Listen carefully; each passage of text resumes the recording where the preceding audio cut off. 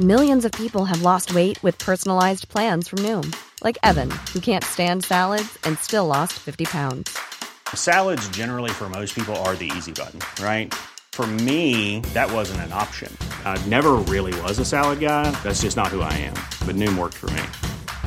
Get your personalized plan today at Noom.com. Real Noom user compensated to provide their story. In 4 weeks, the typical Noom user can expect to lose 1 to 2 pounds per week. Individual results may vary. I'm Sandra, and I'm just the professional your small business was looking for. But you didn't hire me because you didn't use LinkedIn Jobs. LinkedIn has professionals you can't find anywhere else, including those who aren't actively looking for a new job, but might be open to the perfect role, like me. In a given month, over 70% of LinkedIn users don't visit other leading job sites. So if you're not looking on LinkedIn, you'll miss out on great candidates like Sandra. Start hiring professionals like a professional. Post your free job on linkedin.com/people today. Story time. Hey, I'm Ryan Reynolds. Recently, I asked Mint Mobile's legal team if big wireless companies are allowed to raise prices due to inflation. They said yes. And then when I asked if raising prices technically violates those onerous two-year contracts, they said, "What the f*** are you talking about, you insane Hollywood ass?" So to recap, we're cutting the price of Mint Unlimited from $30 a month to just $15 a month. Give it a try at mintmobile.com/switch. $45 up front for 3 months plus taxes and fees. Promo rate for new customers for limited time. Unlimited more than 40 gigabytes per month. Slows full terms at mintmobile.com. Hey, it's Ryan Reynolds, and I'm here with Keith, co-star of my upcoming film, If, only in theaters May 17th. Do you want to tell people the big news?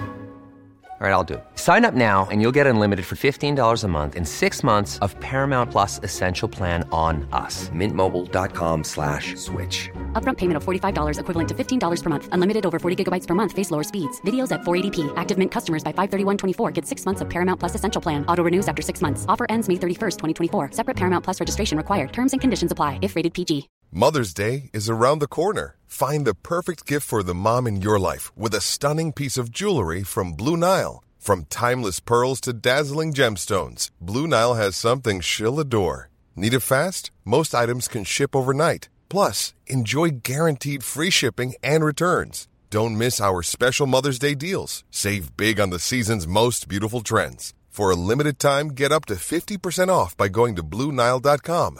That's BlueNile.com. Everyone knows therapy is great for solving problems. But getting therapy has its own problems too. Like finding the right therapist, fitting into their schedule, and of course, the cost. Well, BetterHelp can solve those problems. It's totally online and built around your schedule. It's surprisingly affordable too. Connect with a credentialed therapist by phone, video, or online chat, all from the comfort of your home. Visit BetterHelp.com to learn more and save 10% on your first month. That's BetterHelp, H-E-L-P.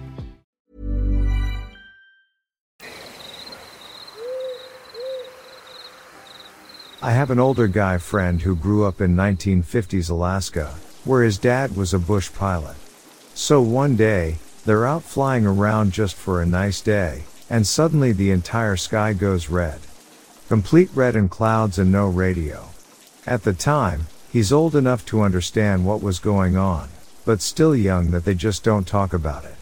His dad continues flying, for hours and not a word, but still thinking that the Cold War had just ended in thermonuclear holocaust. It wasn't out of the question. Alaska was a target close to Russia, and this was the height of the Cold War. The sky is still forever red. Finally, they start to run out of fuel. They have to land, but they don't know what's going on and zero ability to find out. His dad eases the plane down, finds the landing strip, and goes in for an emergency landing. They make it down perfectly, no hiccups, bumps, or anything. The airport is besides itself, red sky and an unannounced emergency landing, and a crew guy comes up to help them out. "What's going on?" his dad asked. "You have no idea just how lucky you are. A volcano just went off, and you've been flying through the debris. Thank God no thermonuclear warfare. And they were stupidly lucky that the plane didn't stall out in the middle of nowhere, Alaska, with a volcano spewing nearby."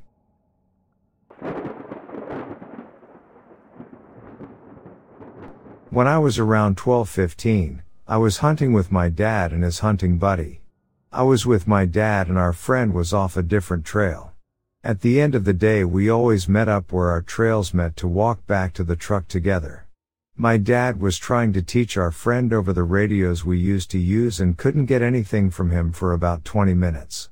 As my dad and I are almost to the crossing, he comes on the radio and says he's on his way. We get there and soon after our friend shows up entirely out of breath and sweating like a pig. Mind you, we're in the north woods of Wisconsin during gun deer season, so he has very heavy clothing on, and his spot was about 1 mile down the trail. He goes on to tell us why he didn't answer and what happened. He was sitting in his ground blind and saw some movement in front of him. About 50 yards ahead he saw a black bear cub, and only the cub. It sat down and started clawing at a tree trunk. He didn't move or make any noise because he knew Mama Bear was close and didn't want her to find him. He sat there watching the cub for over an hour constantly trying to find Mama Bear, but could not get eyes on her. Finally, the cub lumbered off and he decided it was safe to move out. By the time he answered us it was already getting past dusk and starting to get dark. As he was walking he heard a breath and felt hot warm air on the back of his neck. The man is 6'4", so there's only two things that could have been tall enough to do that. A person, or a standing bear. He panicked and sprinted for over a mile down the trail until he saw us. Luckily, he wasn't chased and made it back safely, just sweaty and beat.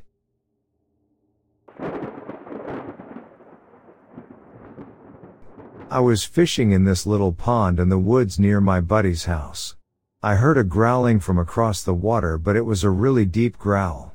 I look up and I saw what can only be described as a Sasquatch. It was looking right at me from across the lake, which is about 100 feet away. Then it dropped on its belly and, I want to say crawled away because that was the motion, but it was super fast.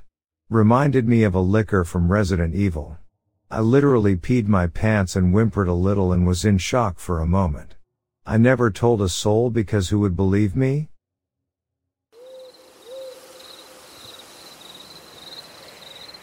This happened to my grandfather years ago. I guess he was out hunting and walking around in some woods maybe 5 miles from a main road near where my family settled north of Pittsburgh. He said that he started seeing these burnt out candles and started picking them up for some reason. He followed them for like 100 yards and at the very end there was a circle of black candles with a hole in the ground that looked to be a grave. He brought all the candles home and my grandma yelled at him and made him throw them away.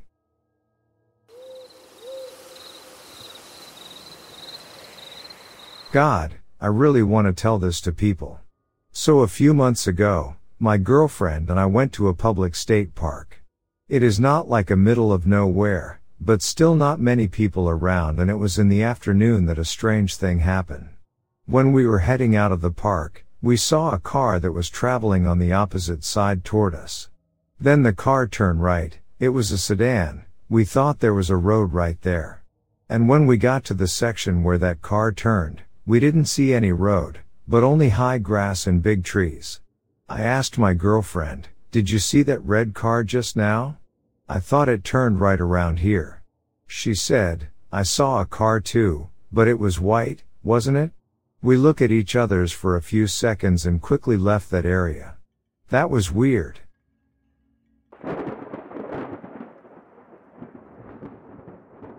I was working as a forest ranger up here in Anchorage when this happened. My job at the time was to patrol the remote areas of the park, make sure nobody ever lit fires they weren't supposed to or throw litter when they weren't supposed to.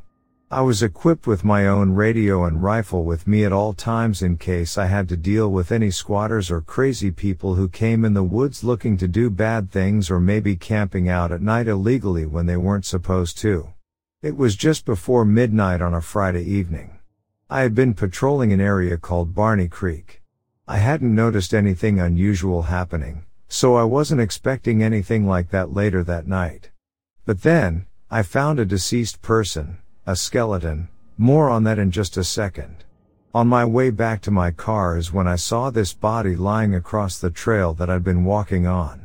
At first, I thought it was maybe an animal due to the condition that the body was in. But as I got closer and looked again, I realized it wasn't a bear corpse or any other animal because there was no fur covering its flesh. It had obviously died quite a while ago. After shining my flashlight around the area more thoroughly, with a sense of growing apprehension tapping into whatever bravery might be needed, I slowly approached the remains, took out my camera before beginning to take pictures of the evidence. I was in no way prepared for what I saw when I moved much closer to take a look. The skull was pretty badly rotted, and there appeared to be a bullet hole right behind the left eye socket. Some brutal execution must have also happened, maybe even torture, judging by how bony and ripped out their chest area looked without flesh or what was left covering up the rib cage. Whoever they were, somebody wanted them dead and couldn't accept any opposition from whoever they were going after. This meant that whoever killed them was still around, and they'd be coming back. They could have been waiting out for me in the forest, possibly planning to take out their sick revenge on me. I had one mission: to get out of there as soon as possible and alert the authorities for backup. I had to run back as fast as I could, which was hard with how freaked out and terrified I was. Still getting lost and occasionally trying to remember every time a branch or leaf would brush against me. I just suspected it was something that could kill me now, kind of like a monster's claw reaching up from behind bushes, ready to grab me by the neck and snap it like a twig. My heart raced with so much fear that I swear it was almost going to pop out of my chest without any warning at all. Finally, after what seemed like forever, I managed then to get away but just collapsed onto the forest floor, completely exhausted. As soon as morning had arrived, I was successful in returning to the area, but the remains were gone. I couldn't tell if somebody had come in and taken them or maybe some animal decided to bury their body under some dirt or leaves until fully decomposed. In any case, it didn't matter much because no one was going to find out who killed that person. But I realized afterwards, whoever did it might have been looking for me too. It's best not to say anything about my experience now while I'm still working as a ranger. Look, I don't know what happened, but here in Alaska at night, those skeletal remains still haunt me. I have never seen a cadaver in that bad condition. But all I can say is, why didn't everybody just stay away from this area? Why did this happen? Who's this poor soul that got killed? It definitely looked malicious, like somebody had just left the body there. I mean, that's kind of obvious. Had it been an animal, it would have been eaten or torn apart. But the body had been there for a while, and there were no signs of any animals even touching it. How strange, almost paranormal, if you will.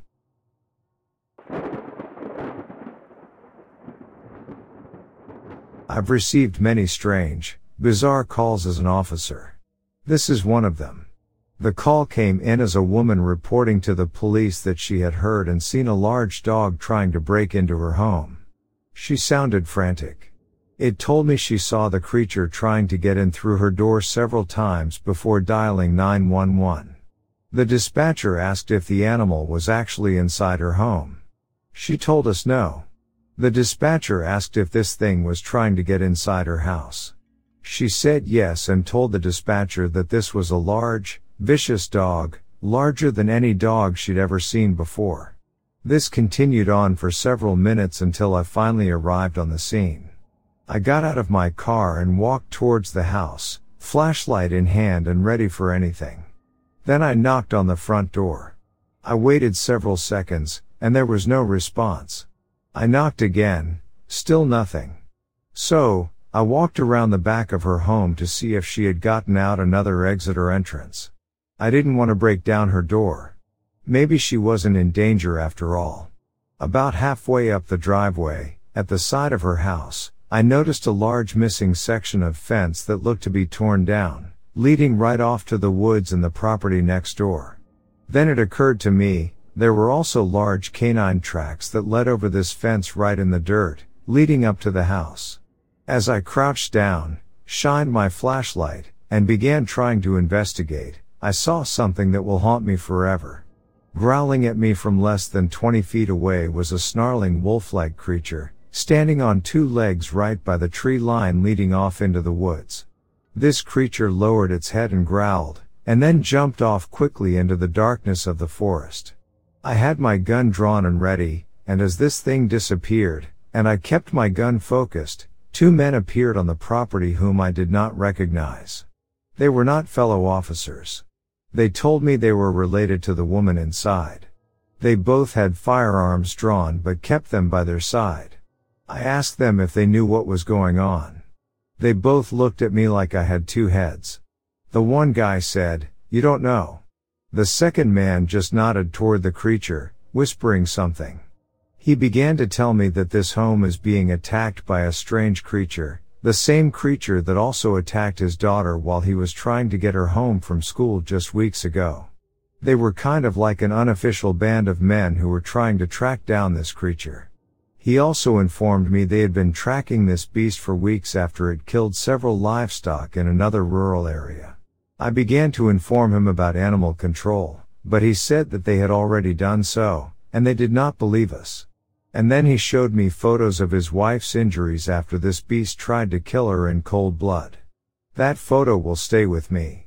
His photo was of his wife laying on an emergency room table, fresh stitches all across her right side, face, and neck, and also needing her jaw wired shut due to nearly being bitten off by this thing. Immediately, both men's attention went right towards the woods where this creature disappeared, both drawing the firearm. The one man with the photo began shooting several times, and just then, we could hear the growling. And just there, faintly beyond the light of the house in the darkness, was this creature again. I've been trying to figure out what I was looking at. Werewolves aren't real. What else could this thing be if it's not a werewolf? Was this thing possibly some kind of mutation or maybe some sort of lab experiment? I don't know, but it kind of vanished again in the woods, and things seemed to calm down that night. I took the names and members of the two gentlemen who seemed to want to help and let me know if there's anything I could share with them to help track down this strange creature. The woman inside the house refused to speak to me or even come out and acknowledge my presence. I think she was so frightened by what had just happened. Personally, I have no explanations for any of this. I just know that it was a very, very strange call and a very strange night.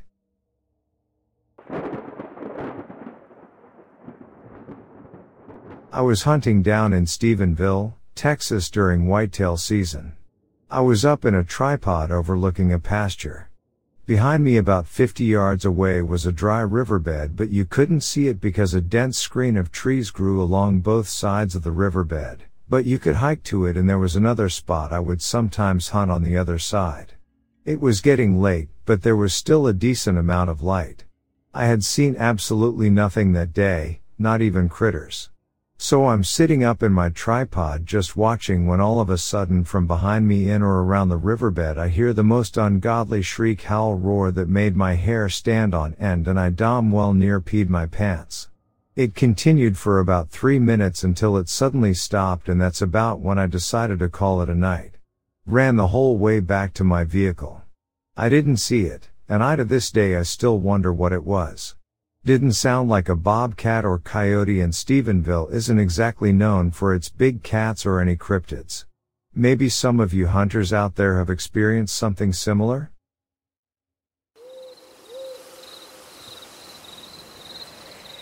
So in the end of August, this guy I was talking to, now boyfriend, 43 male, he wears a size 12 shoe, important later, and I, 21 female, went fishing.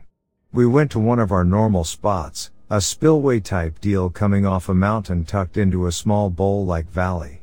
There's a really nice little pool there.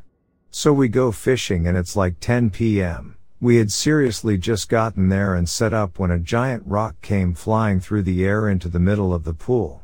We hollered out, "Hey, we're fishing down here. Sorry for disturbing your camping, but we're done setting up and just want a quiet night. We'll be respectful if you will."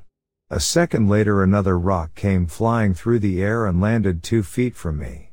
We decided to go investigate who is chucking rocks at us. I go and shut off our side-by-side so there's no lights. We go up to where the rocks seemed to be coming from and didn't see anyone or any footprints. We go back down to our little hole and I feel someone watching me from each side of the valley. I was starting to freak out, but not going to say anything because I'm a big tough girl. I'm not, but I didn't want to seem like a wimp. Another rock comes flying down into the pool. I clean up my stuff and go to my boyfriend, and say I'm leaving with or without you. He agrees to leave and we pack up. I tell him I felt like we were being watched from both sides and he agrees. Well, he was pissed, so he goes back to check out where we were the next day. He found where the person was camping and had a stockpile of large rocks to throw at us. Whoever it was dug out a hole to sleep in, and my boyfriend found footprints that made his feet look tiny, probably a size 15, and where they were camped they had a perfect line of sight to us. The crazy thing is we walked right below him and were 6 feet from him. We never saw him even with our headlamps on and I kept looking in his direction. I do have the pics he sent me, but he has an old phone and won't let me get him one with a better camera.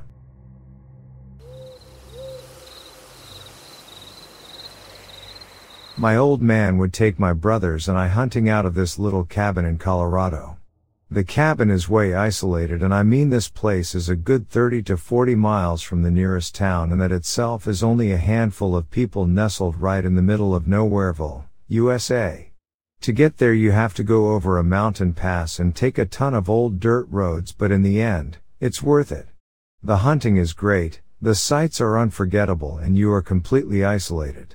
One year my brother, who I'll call Carl, and I decide to play a little prank on our youngest brother, Lou. We have a habit of telling scary stories, and this only increases when we go camping and hunting, 'cause that's just one of the things you do out in the middle of the woods. Carl and I finish telling Lou a particularly frightening tale, and like the loving brothers we are, we start egging him on about all the creepy shit that's probably lurking outside the cabin as we speak. Lou is getting way into it and begins to freak out, and our dad has enough of mine and Carl's antics and sends us out to get more firewood. While we're out there, Carl and I devise an even greater prank that'll surely scar our baby brother for life. So like the idiots we are, we start making all these howling noises. Now we're a good 50 yards from the cabin at this point, and Carl and I are lying in wait for our little brother to come investigate where we went, since that's something our dad would make him do. Sure enough, Lou comes out with a high beam light and starts scanning the area from the doorway to see where we are. Now Lou hates coyotes, and we continue to make howling and growling noises while he searches for us. And from what we can see of him, the kid is petrified on the spot as he looks for us. As soon as he passed Carl and I with the light, we jumped out of the darkness and snarled and ran at him on all fours, scaring the living hell out of our little bro. Mission accomplished. Next thing Carl and I know, our dad is in the doorway, and boy, our old pops is fuming at this point. He grabs the light Lou had dropped and turns it on us as we're making our way back. I turned to Carl and told him it was nice knowing him, but before our dad goes full Jack Torrance from The Shining on our asses, something changed in the way my dad was standing. I visibly saw his silhouette sag in the doorway as he looked out into the night, and suddenly he's telling us to get in the cabin as fast as we can. I didn't hear anger in his voice at all. I just remember the fear in his words as he started yelling, "Boys, don't turn around. Just get back to the cabin. Now. Now. Now." Carl and I barely made it through the door before our dad slammed it shut and managed to lock it with his shaking hands. He made it to his chair and sat down before facing us and said with the straightest face, "Stop scaring your brother." Turns out they planned the whole thing when we went out for firewood.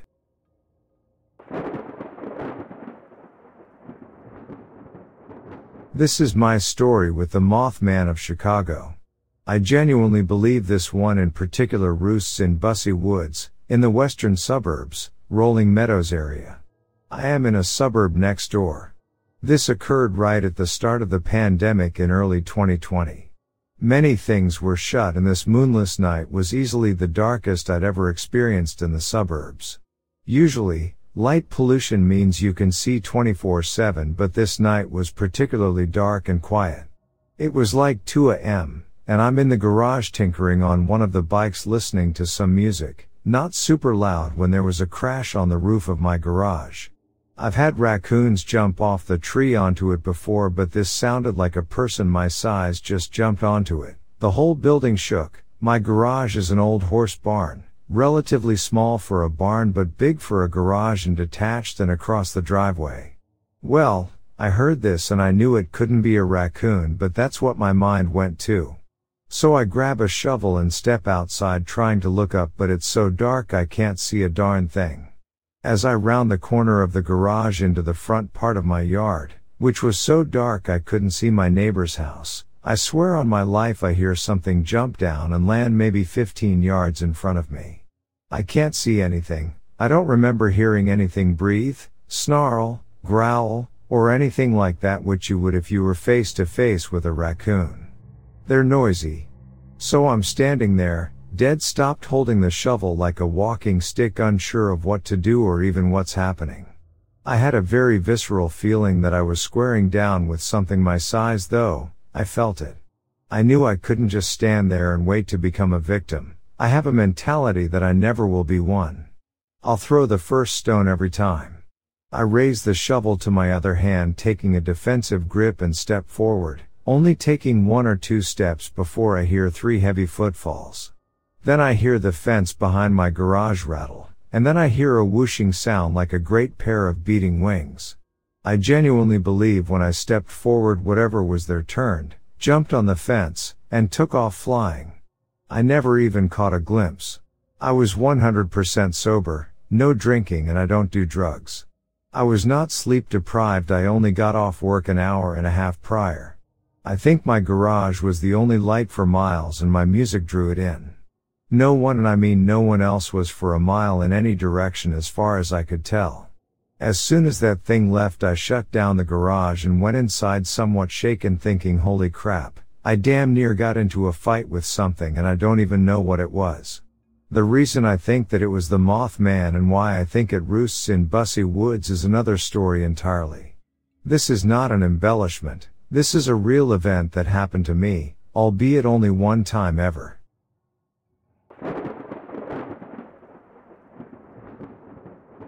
I was in 7th or 8th grade when me and about 15 of my friends and acquaintances went into the woods by the highway.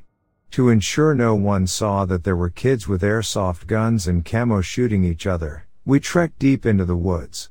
No highway car could be heard, so we knew it was far enough.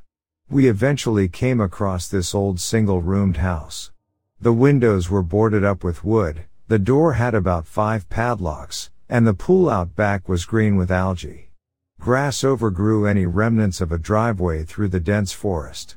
Peeking through the wood boards, found broken furniture and the floor caked in dirt. The guy who organized the hangout lived nearby and assured us all that the owners hadn't been at the house for 10 years, they were old and presumed dead. With no concerns, we finally played airsoft for a couple hours. Needing a break, we all rendezvoused back at the house. As we approached, we could hear the faint sound of an engine.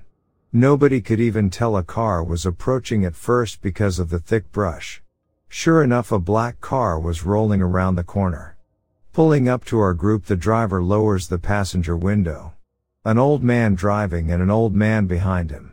The passenger was an elderly woman with another elderly woman behind her. Everyone in the car was dressed in all black formal clothes. They practically started screaming at us to get away. Literally almost shrieking, but it also sounded angry. We tried to apologize for trespassing, but then the driver started reaching for something in the glove box. We all ran out of there.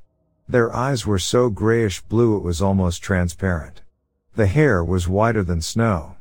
The black tuxedos and dresses were vampiric looking. To this day, I think they were cultists. I'll never know and I'll never forget.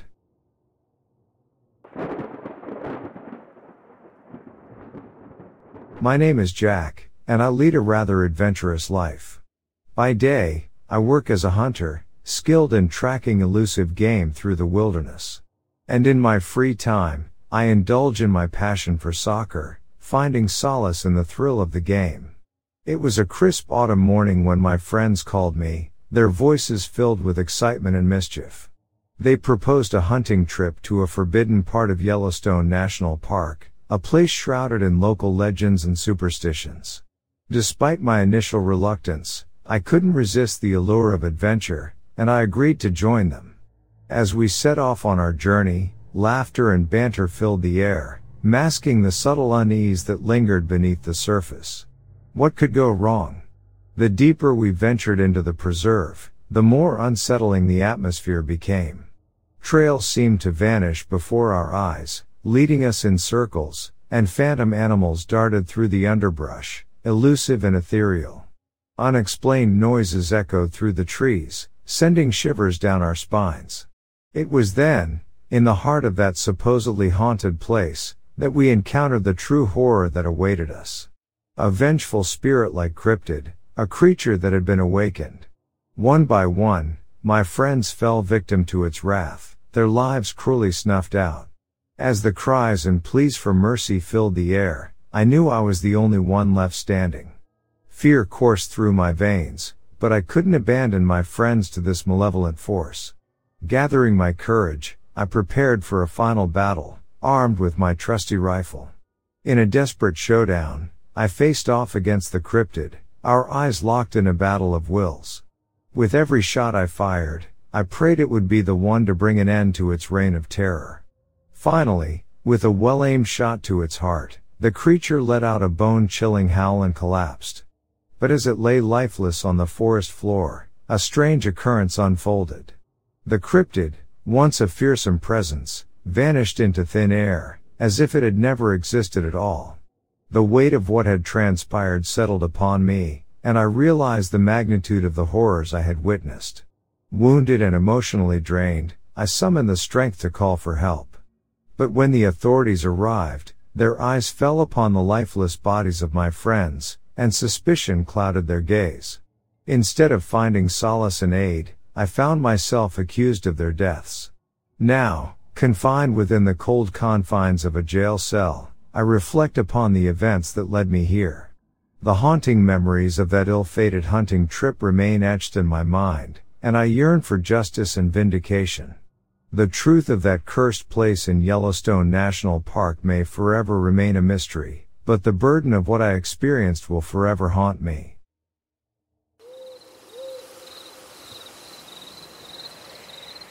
This was at Deschutes Park in Washington State.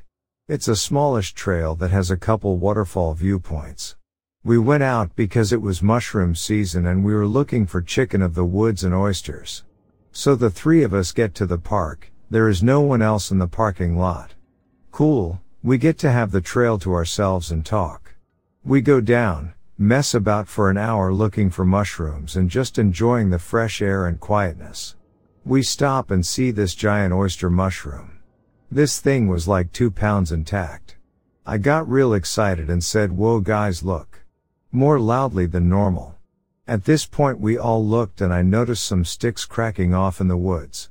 Then I hear a tree knock, and being in Bigfoot country, that definitely snapped our attention behind us.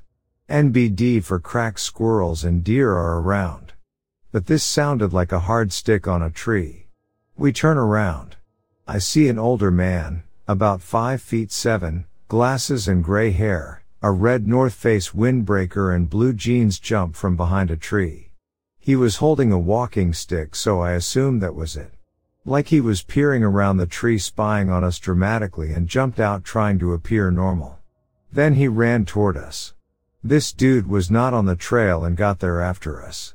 I kept hearing snaps in the woods throughout our walk, but it did not click until I saw him. Then he seemed not to notice us, startled looking, and ran toward us anyway. We tensed as he approached. We didn't have a weapon, but my boyfriend is pretty big. Me and my cousin are female. We were the ones talking loudly, so I'm sure he heard us and thought we were alone.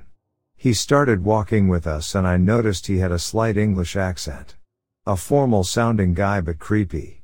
He was saying, "Do you have any weapons? There's been bears down here." There was no bears we knew of in that area. He also asked us at the end of the trail if we wanted to partake in his ritual in the water. At the end of the trail, the water kinda is accessible, but it is freezing cold, Rapids. This day was about 60 Fahrenheit. No way this thinner old man is gonna jump in there, I thought. But he was insistent on us going down there with him. I was like, no, thank you. I didn't know what else to say. I feel like this dude was either 100% some weirdo creep looking to kill us or some partially psychotic man on a hike.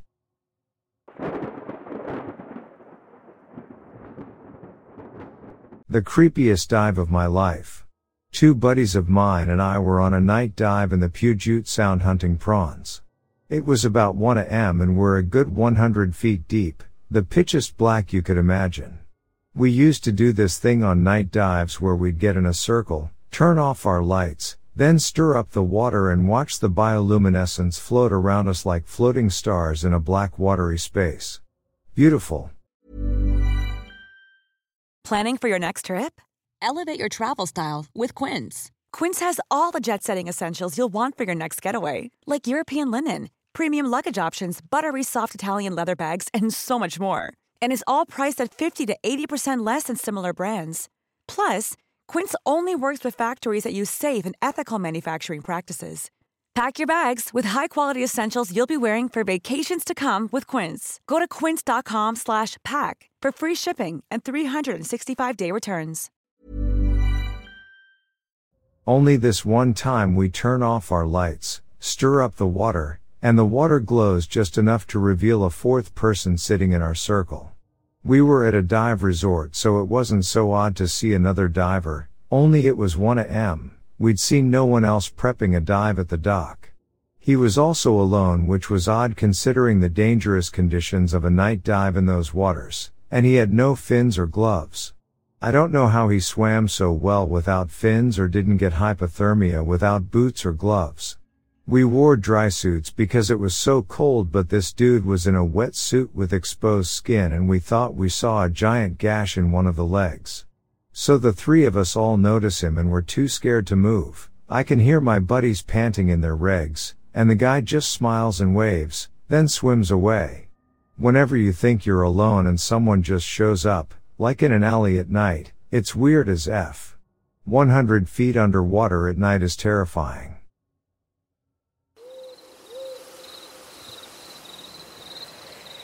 I lived alone in an old house and had a creepy stay. Again, the house was old, a huge house built in 1915 and converted into apartments for World War I soldiers before they went overseas. I rented one apartment, about 1,000 square feet by itself, and the rest of the house was empty rooms and a giant staircase. As soon as I moved in, I met the next door neighbor, Rebecca, who, about 30 seconds into the conversation, asked me if I knew the house was haunted. I laughed it off, but she insisted it wasn't safe. Wasn't worried, moved in, cleaned out a lot of junk and fixed the place up as well as I could. Over the next few months, Rebecca and I ran into each other here and there, and each time she added to the story. Apparently there was an old lady who lived in the apartment before me who never left, never opened the windows, and never cleaned.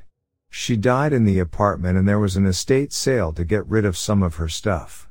Rebecca told me during the estate sale she had gone into the basement and regretted it. About a week later I decided to go check out the basement, I think partly to prove to myself I wasn't concerned. I was also curious.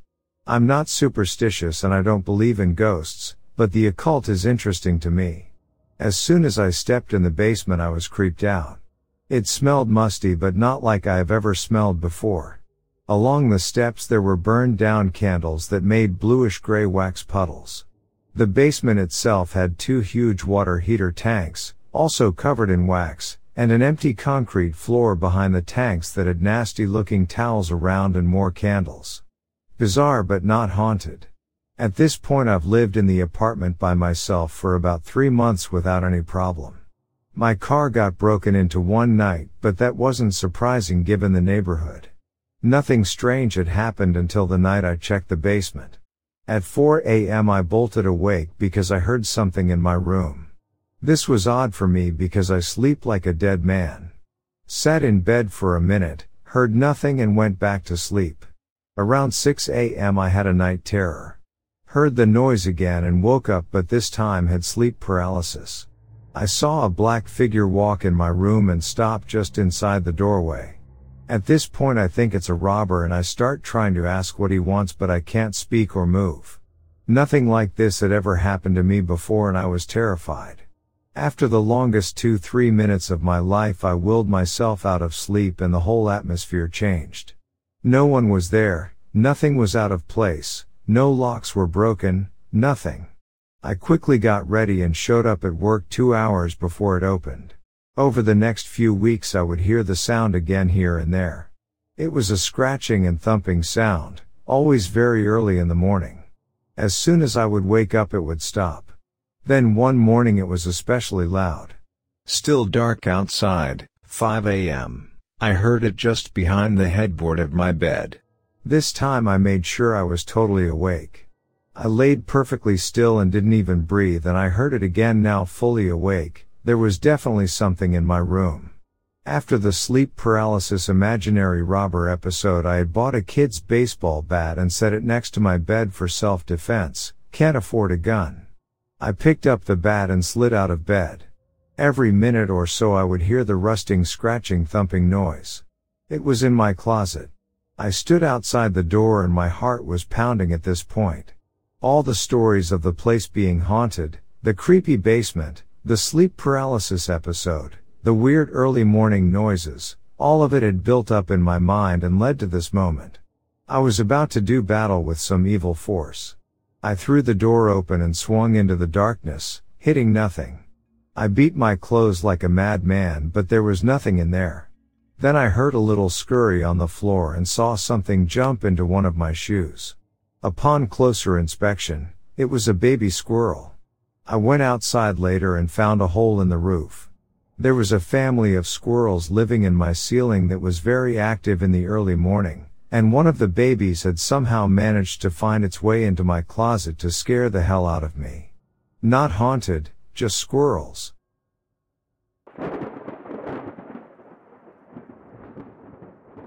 This happened around 3 years ago, and thinking about it still makes me feel uneasy. I live in a rural area surrounded by a nature conservation area. There are many nice paths and it's a great peaceful and quiet place to go for walks, ride bikes. On this day I decided to take my dog for a walk there in the evening. I didn't want to go that far.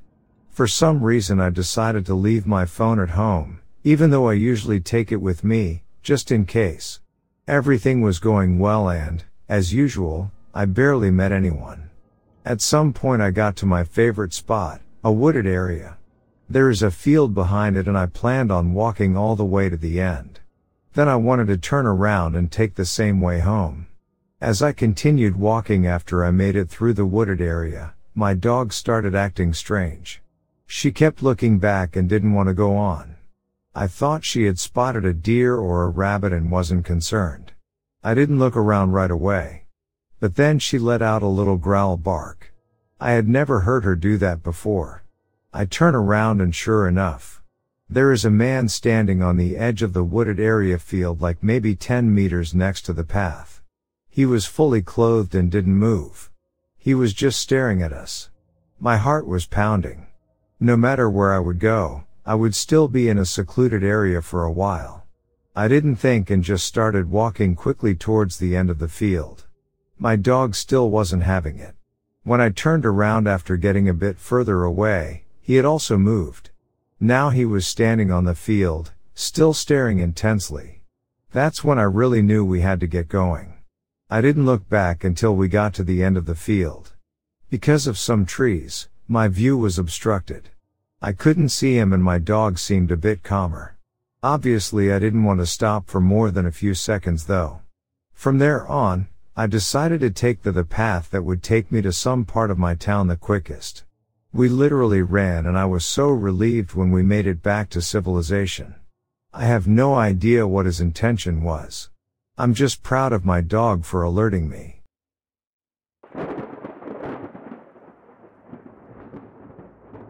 Yesterday I took my son fishing. He wanted to go to a nearby lake that we haven't been to in quite some time. It's not known to be a great area. For some background, The last time we went, about a year ago, a car drove by and screamed nice ass at me while I stood there with my young son. This kind of garbage behavior is unfortunately expected in the area. It's also known to be a late-night hookup spot as well as a late-night drug deal location. Due to the lake's reputation, I had made a deal with my dad that I wouldn't stay there past 4 p.m. without him. On to the story. My 12-year-old son, who looks much younger than he is, and I pulled up at our favorite fishing spot, a small pond on the opposite side of the road as the lake. Almost immediately, an older gentleman approached us asking if there were fish in the pond. I replied that we had just gotten started, so nothing yet, but that we had caught fish in the pond on plenty of other occasions. He thanked us for the information, and returned to his spot on the other side of the road. About 15 minutes later, another younger man approaches the older man with a dog. I can see and hear them chatting, but they've made no move to involve us in the conversation, which I'm glad for. I just want to enjoy a day with my son. Unfortunately, the water in the pond was incredibly low and murky and I could tell we weren't going to have any luck. I tell my son to pack it up and we'll try another spot on the other side of the lake. As we begin packing our gear into the trunk, the younger man yells over, "Sorry if my dog and I ran you off." I tell him it's no problem, and we were simply moving to a better fishing spot. He then starts telling me how nice it is to see a mom taking her kid fishing, how you don't see that very often, etc. I get this a lot, so I'm pretty used to it. We have a short conversation about it as I pack up and I then move towards the driver's side doors to depart. Before I can leave, the younger man starts up another conversation, this time asking me how old I think he is. This feels strange to me, but I'm nice to a fault sometimes, so I answer his question. I tell him I'm a horrible judge of age, but maybe 25? He tells me he's 38 and I'm too kind and I laugh it off saying something like I work with teenagers, so they always guess me well above my age just to be mean. He asks where I work and I stupidly tell him my city. Turns out he lives there too and starts going on and on about how he got a free apartment on such and such street because his baby mama kicked him out of their house. I think he's talking about some kind of government assistance program. Weird flex, but okay man. At this point, I'm standing by the car door with my hand on the handle and my son is already in the back seat. This guy can't take the hint and starts telling me all about his awful baby mama and how women are supposed to be submissive, quiet, and do what they're told. He specifically said, it's cool that you can bait a hook or whatever, but you're still a woman. Now my alarm bells are blaring. This guy struck up a conversation by commending me for doing a typically dad thing with my kid. Now he's putting me down for the same thing. He's gone from being overly friendly and complimentary to agitated and ranting. I should have been rude and just got in the car and left, but I've unfortunately been conditioned, like many women, to be polite even when we're uncomfortable. Instead, I start making comments in the hopes he'll see I'm not some meek submissive woman who's going to agree with him. After all, I'm a tatted up chick with an eyebrow piercing, and 2 lip piercings. I don't exactly look like a submissive little housewife. I guess I was trying to make him just as uncomfortable as he made me in the hopes he'd leave me alone. After he says women shouldn't be loud or opinionated, I tell him, oh, well you wouldn't like me at all. He tries to backpedal saying, it's okay to be loud I guess, but don't try that with your man, you know? I say my man doesn't tell me shit. I do what I want. This kind of back and forth goes on for a while before he finally shakes his head and says, I just don't understand what kind of woman would act like that. I reply, a strong one. As soon as the words left my mouth, the older gentleman yells from his spot on the bank, yeah. Say that again, honey. This distracted the creep long enough for me to hop in the car and lock the doors. I still don't feel safe though. Unbeknownst to Creepotzoid, only 2 of my car doors actually have functioning locks, but at least they're the 2 on his side. I put the key in the ignition and turn. No dice. Nothing. Of all the times for my car to act up, it chooses now. Panic has now set in. As I repeatedly try to start my car, I can see him out of the corner of my eye. He's taken notice of my car troubles and is trying to get my attention. As he takes a few steps towards my car, the engine finally roars to life and I peel out of there. Only then do I let my composure crumble and have a long talk with my son about what just happened. To the older gentleman who took notice of my discomfort and provided a distraction, I'd gladly meet with you again any day. To the younger, misogynistic creep, I don't know if I was actually in any danger from you, but my gut said I was. Let's never meet again. Oh, and to my dad, I'll make you a new deal. I'm never going to that lake alone again, regardless of the time of day.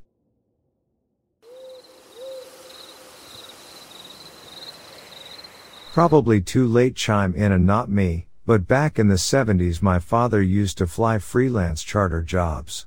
One job was flying a dead guy to his funeral destination. On the way there he ran into some bad weather. Turbulence ensued. He started hearing a strange sound. A human sound. The dead guy behind him was gasping, moaning. Sounded like a forceful her. Before you start thinking the dead guy wasn't actually dead, he was. The rough turbulence was forcing air out of the cadaver's lungs, producing the sound.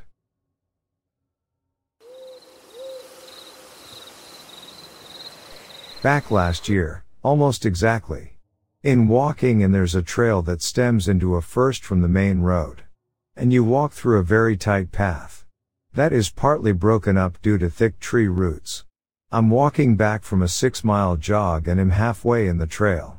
To my right, several meters below me and about 100 to 180 feet away, there are train tracks. From that area, I hear what sounds like a parrot screeching, crying in my direction. I turn around trying to see where it came from and I started walking faster. It screeched louder and I heard a single rustle, then the sound coming closer. I think I broke the world record for the 100-meter dash because I booked my tits out of there and I never heard it since. Stupid of me, but I went back days later multiple times and never heard it again. Except faintly once. I think. Does anyone have any idea what the F that thing was? It sounded like it was crying. But half in pain and half in get over here bitch kinds tones. All I can say is that it did not sound human at all. It only sounded like it was crying, screeching like a demon baby.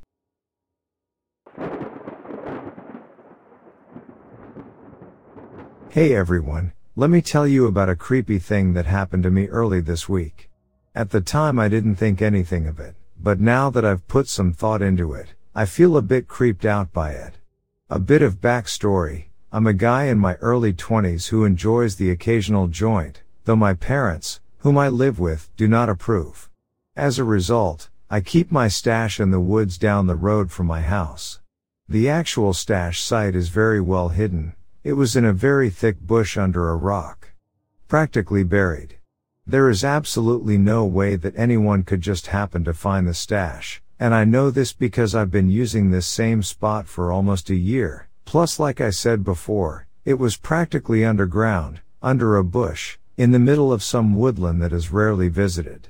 Anyhow, that night I remember feeling quite creeped out as I walked through the woods. As if someone was following me. I felt like I could hear movement behind me, feel eyes on me. But I just sort of put it down to the fact that I was walking through the dark, spooky woods on my own, high as F, in the middle of the night. When I got to the stash site, there was a cat nearby. She looked a little alarmed by my presence but didn't run away, until a few moments later when she noped the F out of there for seemingly no reason.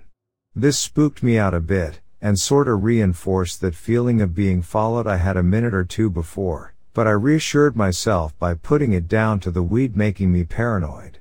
I go back the following night, and the stash is gone. Putting it all together in my head, the only explanation that makes sense is that someone, or something, but probably the former, lol, was indeed in those woods. Very weird shit.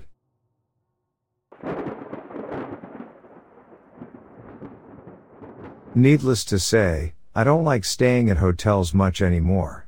I drove 9 hours to meet my parents at a halfway mark to pick up my 2-year-old daughter at an agreed-on hotel. I assumed we were all going to stay there the night since we both had such a long drive. When I had grabbed all her things, I asked, "Are you going to stay here too?" My dad said, "No, we are gonna head back." I was a little disappointed, but I understood that they don't like hotels much. I checked in and went to our room. It was fairly late, but I don't sleep much at night. I am more of a night person. I turned the TV on and I was in my bed and my daughter was in hers. She fell asleep pretty quick, probably the car ride. I had all the lights off in the room. The only light was coming from the TV. I was sitting up against the headboard with my legs stretched out straight in front of me under the covers. All of a sudden, I felt something grab my toes, both feet at the same time. I quickly pulled my legs in toward me with my knees bent against my chest. I grabbed my phone and used the light on it to shine at the end of the bed.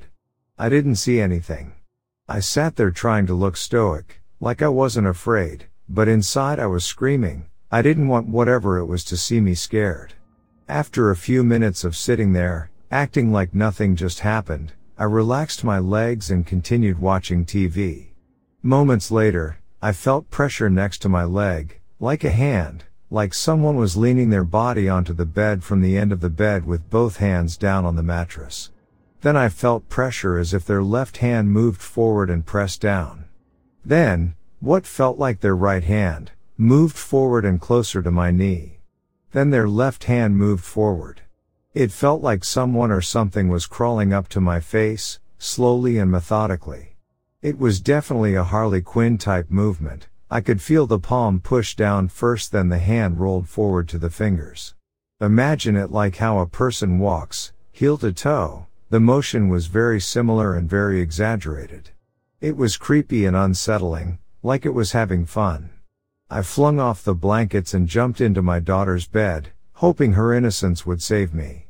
I was facing the wall spooning her and I seen shadows go across the wall. I jumped up and turned the light on, frantically grabbing our stuff to pack up to leave. I went down to check out. It was about 4 a.m. The guy working said, "You are leaving early." I said, "Yeah, couldn't sleep, by chance. Do you have anyone ever tell you this hotel is haunted?" I laughed nervously, waiting for him to laugh too, which I wish he would have. Instead he replied, "Why? What room were you in?" I told him and he replied, "I don't know why they put you over there. I never put people over there. Ever since we got new owners, they did a cleansing on the building, thinking things would get better, but since then, things have gotten worse." I told him, "Yeah, I don't think it worked." I will never forget that, and I wanted to share it.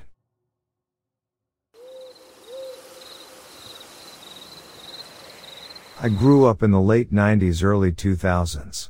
I spent a lot of time outside and I loved all animals, including bugs, frogs and lizards, etc.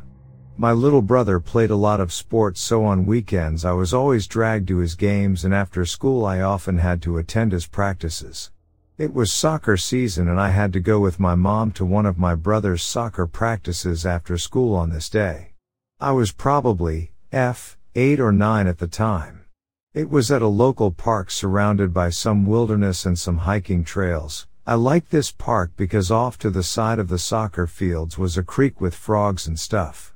I'd love to go over there and look at them and try to catch them, etc. It was evening time and the sun was setting, but there was still plenty of light left. I told my mom I was gonna go down to the creek to catch frogs. It was down the hill slightly from the fields and obscured by some bushes and shrubs. But there was a clear dirt trail that ran alongside the creek. So I scurried on down there and was carefully studying the creek looking for frogs. When suddenly a man's voice startles me, "What you looking for?" I look up and see a middle-aged man, dressed in typical office business wear, button-up shirt, slacks, dress shoes. He was standing on the trail, blocking my route back up to the soccer fields, looking at me and smiling.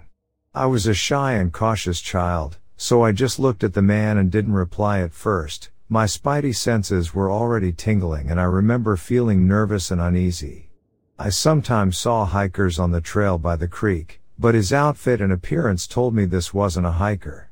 He then asked me, "Are you looking for butterflies? I saw some down there," as he points further down the trail, away from the soccer fields. I just said no and started looking around at what my options were. I felt the need to get out of there, fast. But as I mentioned, he was standing on the trail, which was my route back to the fields. There were thick bushes on the hillside between the trail and where the fields were. I started making my way up the rocks to the side of the creek towards the trail, further down from where he stood, and to my alarm, he started moving down the trail toward me. "Need some help?" he said. I was now starting to panic. Although nothing had happened and he seemed friendly, it just felt wrong to me. I just got stranger danger vibes. I remember feeling a burst of adrenaline and fear. I shouted no and booked it up the rocks, across the trail, and crashed my way through the bushes towards the soccer fields. I remember the branches scratching me, but I didn't care. I literally scrambled my way through them till I came up to the fields and then sprinted over to where my mom was watching my brothers practice. I probably looked like hell, so she of course asked what the heck happened, and I told her. I felt like she thought I was just being paranoid though. I'll never know if this guy posed a real threat or not. He could have been just getting some fresh air on his way home from work, who knows? I just know it felt creepy at the time.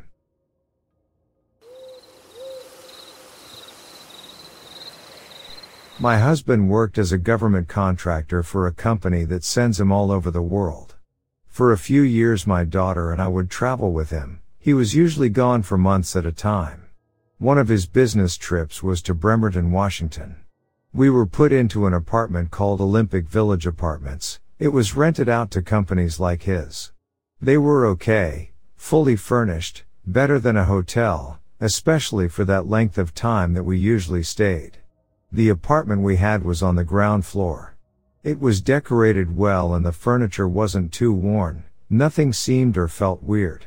I usually can read vibes of places where I go. I am not sure how to explain it. I don't think I am psychic, just maybe in tune with my surroundings.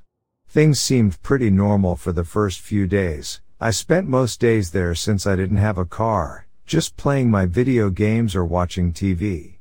One night, my husband came home to the apartment, and I had dinner ready and set out. We all sat down at the table to eat, having the normal conversations people do, like "How was work?" type stuff, when all of a sudden I felt something touch my thigh. I didn't respond to it because I wasn't sure exactly what had just happened, so I continued eating. A few moments later, it happened again. It felt familiar. Like my old 10 pounds. Chihuahua was begging for food. I looked down thinking I would see a dog looking up at me, but there wasn't anything there. My instinct had been to move him down with my hand to get him to stop begging. I laughed out loud and said to my husband, "I keep feeling like there is a dog here." I felt something jump at my leg and I almost pushed it down. My husband said, "That's weird, because I feel like there is one here too." He told me he was on his way to the bathroom around 3 a.m. As soon as he walked out and turned to walk down the hall, he seen a small shadow sitting there still looking at him. He jumped back startled, and it disappeared. I was in shock, because I didn't expect anyone to feel the same thing. It seemed weird. I am very connected to animals. I have always been my whole life. Dogs and I seem to have a very deep bond, almost on a spiritual level. About a week later, it was a weekend, and my husband and I were watching TV. We were both on our own couch. Mine was the large sofa, so I was stretched out under a blanket. Almost without any thinking, I went to readjust my position. In the moment, I thought my dog was laying in the crease of the back of my knee, where my legs bend. I was being careful to not squash him or move him because I felt a weight on the blanket. I looked and nothing was there. I felt weird. I told my husband what had happened. Everything was normal for a while after that. I hadn't felt the dog since the couch.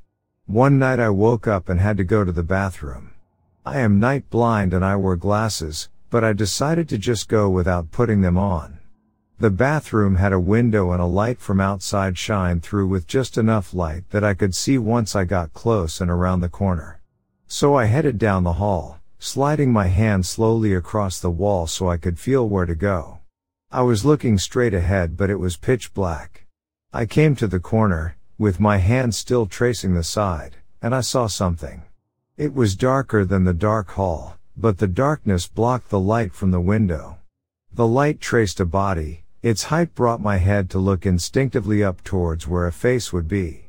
I froze in terror, gasped and jumped back, scared because I thought it was a real person. Where the head would be, it looked like he was wearing a top hat. This dark figure seemed to be close to 6'5" tall. Once I realized it wasn't human, I quickly rushed past it to turn on the bathroom light. With the light on, I seen that nothing was there. Years later I brought this up to my daughter. I didn't want to tell her before because she was still little, and she shared with me she also seen a man there who would stand in the corner. With a big hat.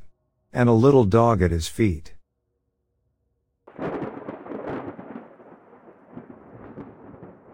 This happened only 3 weeks ago. I've thought about it often and I know without a doubt, me and my patient were almost prey to a predator. I work for my state. I work with people with substance abuse disorder, the mentally ill, and to a lesser degree those with slight developmental delays. My role with the developmentally delayed is similar to a lower-ranked social worker. One thing I have to verify is that the participant is able to achieve their own personal goals set for that year, similar to an IEP in public schools. One of my patients has a goal to walk and/or hike at least 1 mile, 3 times a week. When I made my visit to her home, hiking was what I need to see her achieve. So she took us both on a slight hiking trail nearby. Her and I are actually similar age, our 40s. As we were walking the trail, we got to a point that was much more isolated. We were no longer walking the trail that loops around a neighborhood pond with many people, but we were on trail that took us through the woods and a cotton field. Her and I were walking and talking when she suddenly stopped walking. I looked at her and just as she went to say, "I have a bad feeling," I had an overwhelming feeling myself that someone was watching us. Due to her development delays, I felt more concern for her welfare than my own. It's hard to explain, but I didn't feel fear. I felt a feeling of protecting her. I looked behind us because I heard the sound of leaves crunching, and sure enough, a guy, who looked to be in his 30s, is suddenly coming out of the woods and he's slowly creeping up towards us. There was no one else around, so for this guy to magically come out of the woods and creeping up, I knew whatever he wanted was nefarious. I told her to continue walking, giving her a head start. I don't know why I even did this, but I just completely turned myself around, stopped, and I looked straight at him. I just stared. I didn't say anything. He didn't say anything, but as soon as we locked eyes, it was as if he realized, now they know I'm back here, because he froze and stopped walking towards us. I kept staring at him, then I started to walk back towards my patient so he understood my eyes were on him. Then as I walked backwards, I looked over to see my patient, looked back at him, and he disappeared as fast as he came. Back into the woods. If he were just wanting to walk this nature trail, why did he stop as soon as I turned around and stared? Why wouldn't he just continue on his walk and pass us? This guy was clearly waiting and watching for a woman, or women, to go down the isolated trail. For him to come out of the woods when he did, it was clear to me that he was out hiding and stalking. I will forever be convinced that my patient's bad feeling and my feeling of being watched saved one or both of us from whatever that man had planned.